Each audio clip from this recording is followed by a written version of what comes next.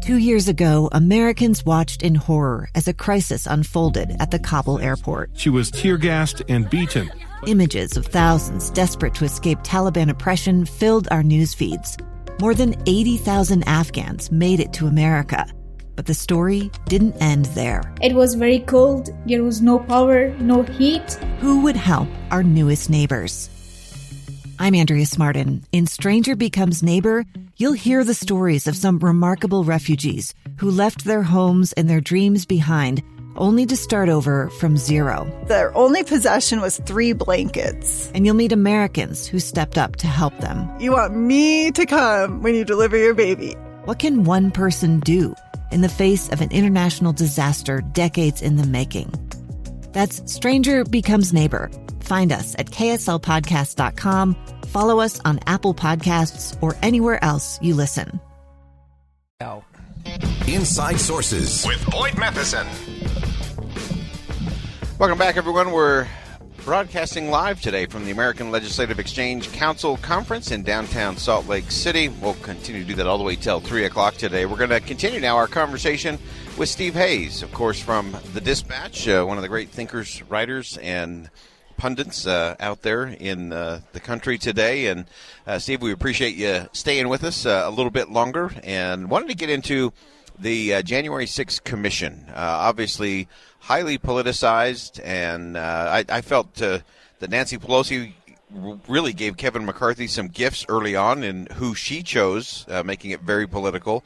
And then I think as seems to be happening more and more, I think Kevin McCarthy grasped defeat from the jaws of victory and handed it right back to her in some of his actions. But how did you see that first day of the committee hearings go? Yeah, actually, just to start where you started, I mean, I'm with you. I think what's unfortunate is leaders of both parties have politicized this from the beginning. There was a time I was doing a fair amount of reporting. I spent a lot of my time editing and managing these days, but I was doing a fair amount of reporting in the days after January 6th, talking to Republicans and some Democrats about what had happened, what it meant, what the impeachment process was likely to look like, and the possibility that there would be a special commission tasked with looking at this process. There was a great deal of consensus across party lines that there should be an independent investigation into this, with people on the panel who were not current political officials, not currently serving elected officials and members of Congress. And unfortunately, what happened is in the middle of that process, as there was some, I'd say, behind the scenes feeling out of the possibility that there could really be a consensus group that would make that kind of an investigation happen. Nancy Pelosi wrote a letter only to Democratic colleagues, surprising many of the Republicans who had been having conversations with their Democratic colleagues about this kind of independent investigation. Pelosi dropped this letter in the middle of it and said she was going to push for a committee and that it was going to be 7 Democrats and 4 Republicans. And Democrats were going to run the staff and what have you. It immediately, I think, diminished the likelihood that we were ever going to get that kind of an investigation. It made the Republicans who had been having these kind of behind-the-scenes talks with their Democratic colleagues say, whoa, wait a second. I thought I was having good faith conversations about a serious investigation into what took place there on a nonpartisan basis. And here Nancy Pelosi drops this partisan bomb at the beginning of the process. So I think she deserves a lot of blame. I believe to this day, from the conversations I was having at the time, that we potentially would have seen that kind of actual independent commission looking into this, producing a document that would give us answers to a lot of the questions that I think are still out there, but for Nancy Pelosi's decision to send that letter without any warning and politicize the process from the get-go. Having said that, everything that happened since then, I think the Republicans have been bad actors in this. I mean, I think it's very important that we do have that kind of full accounting. And, you had Senate Republicans, including several who had indicated a willingness to do this, people like John Cornyn, Marco Rubio, many others, said, I want an independent commission, suddenly decide after Mitch McConnell said we shouldn't have one, that there shouldn't be one. And then I think nobody's been a less serious actor in all of this than Kevin McCarthy, who's just being sort of dragged around by the most extreme elements in his party, doing everything he can not to antagonize them or not to get them frustrated with him. And it leads us to this very sad place, I think, a disappointing place.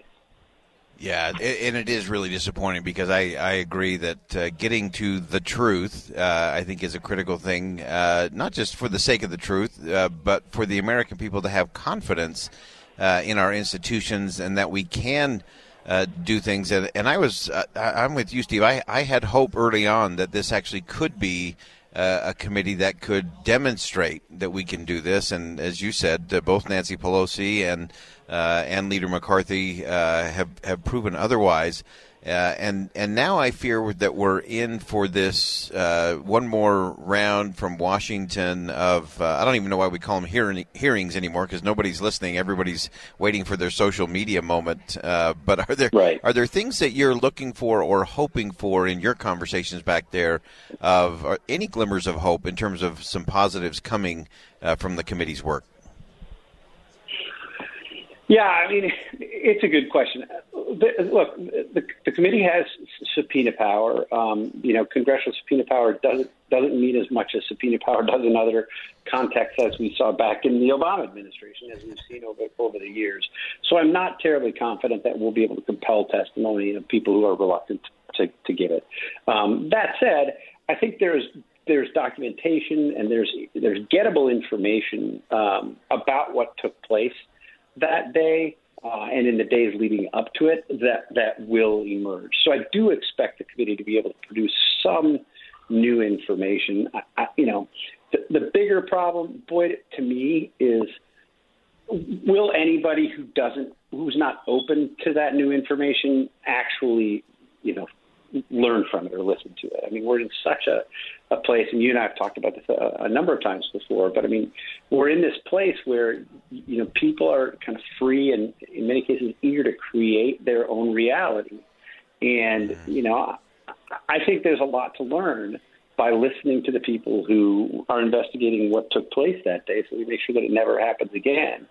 Unfortunately, you have people who are saying, these were nothing but a bunch of tourists, which is an absurd proposition. You have other people who are downplaying the attacks in a way that I think is unhelpful. And then on the other side, you have people who are catastrophizing the attacks. And I think they're very, very serious attacks. I think there's little doubt at this point that what we had was an attempt by some of the people who were involved in the assault on the Capitol to try to stop the certification process and to try to forestall the peaceful transfer of power. I do think that's what's happening. That's serious by definition.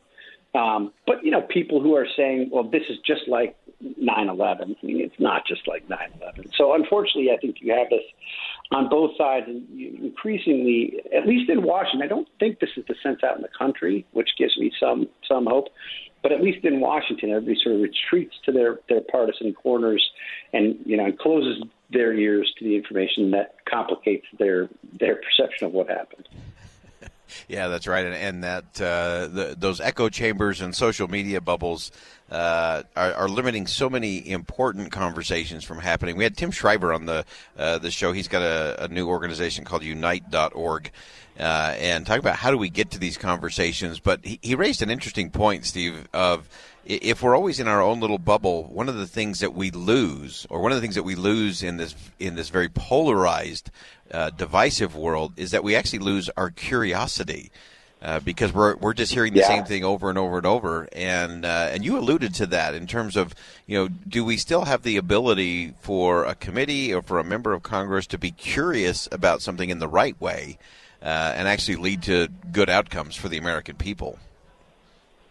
Yeah, and you sure hope that we do. And again, the thing that gives me some optimism is, I think the American people, more than folks in Washington realize, do have that hope. I mean, I think so much of the stuff that happens in Washington sort of normal Americans. I grew up in a town called Wauwatosa, Wisconsin. People where I grew up, they look at Washington and think, like, who are these people? Like, what are they doing?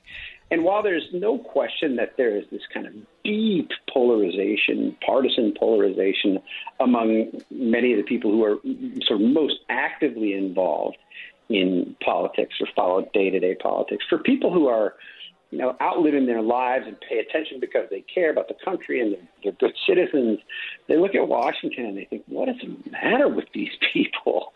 And I got to say, that's where I am on many days. Despite living, we live far outside of Washington, but we're close enough to feel Washington, if that makes sense. Yeah, absolutely. It's part of the reason we love to be at the ALEC conference here, because it is that state and local that we can say that Exactly. That our politics has failed, but America won't, and it's because of those communities and all of those Americans across the political spectrum who get up every day and go to work and coach Little League and take care of their families and contribute in their workspace and do all of that. If you're just joining us, we're just wrapping up our conversation with Steve Hayes. If you haven't checked out The Dispatch, if you are looking for a place to really get news and commentary and insight that is not in the extreme of either side of the political spectrum, but real thought-provoking analysis and commentary, The Dispatch is the place to do that. Steve, thanks so much for joining us today. Always appreciate your insight. Anytime, Boyd. Thanks for having me. All right. Again, that's Steve Hayes. Love Steve's writing and his work. And, again, what's happening at The Dispatch, thedispatch.com, is a great place to get some news that you don't feel like you're being jerked to the right or to the left, but you can actually just stand still and think and process, and it'll make you just a little smarter, give you some more things to be curious about. Curiousness is a key to all of this. All right, we're going to step aside for bottom of the hour news. When we come back, we're going to continue to broadcast live from the American Legislative Executive Council meetings right here in downtown Salt Lake City. Stay with us. Much more to come on Inside Sources here on KSL News Radio. I'm Dave Cawley, investigative journalist and host of the podcast Cold. In October of 1985, a woman named Cherie Warren left work at a busy Salt Lake City office to meet her estranged husband at a downtown auto dealership. She never made it home. Cherie's car surfaced weeks later in Las Vegas. In the parking lot of a hotel casino. No one knows how it got there. Strange. It was strange. Both Cherie's estranged husband and her boyfriend raised suspicion for investigators. I kind of thought that he might have done something. But no arrests were ever made. In Cold Season 3, we dig into double lives, make new connections in the case, and examine the difficulty raised by reasonable doubt. We want answers just as much as anyone else. They have creeps like that now too, so nothing's changed. That's the new Cold Season 3, The Search for Cherie, now available anywhere you get your podcasts.